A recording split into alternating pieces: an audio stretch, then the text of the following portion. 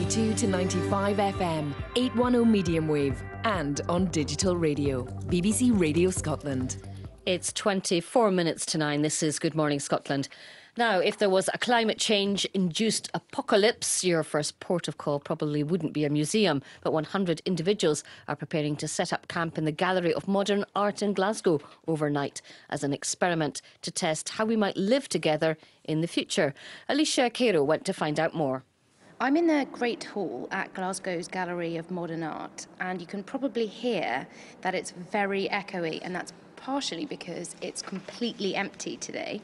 It's all to prepare for tonight, when 100 people have been invited to participate in a sleepover artwork. They'll be exploring communal living by spending the night in the Great Hall.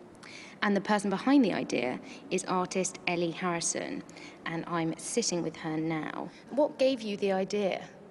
Yeah, well, I've been working with GOMA for over a year now, and I guess I was brought in to work with the gallery about looking at issues to do with sustainability and how public buildings might have to evolve over the course of the next few decades in response to climate change. So it was really from thinking about those ideas that I started to think about ways in which big municipal buildings like this might have to be reused and reimagined in the future if we have increased influx of climate refugees or whatever might happen over the course of the next 100 years or so.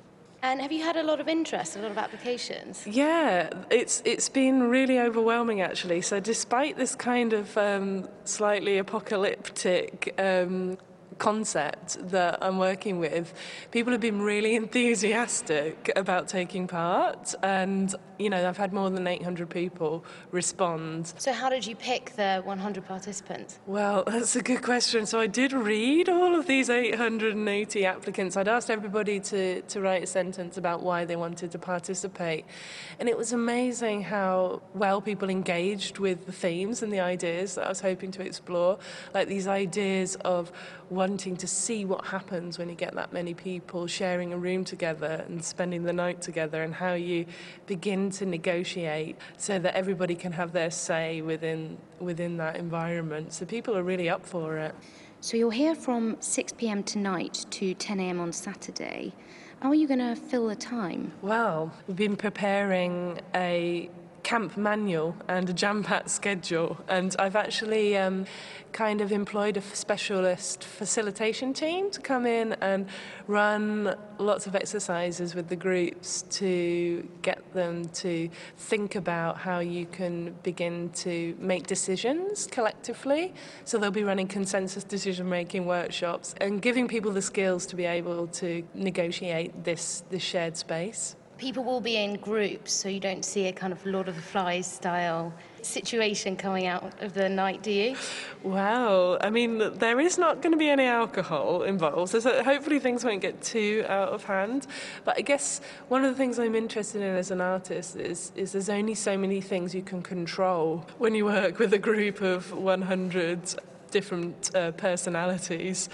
So, all my work's been done really, making the camp manual and planning all these details. And then when we get 100 people in the room, it's really just a huge experiment to see what happens. So I'm looking forward to it. Okay, well, good luck, and thanks very much for speaking to me today. Thanks. The 100 chosen participants will surely be looking forward to tonight, when they'll be laying down their sleeping bags in GOMA's Great Hall for a real-life night at the museum. That was Alicia Queiro reporting there.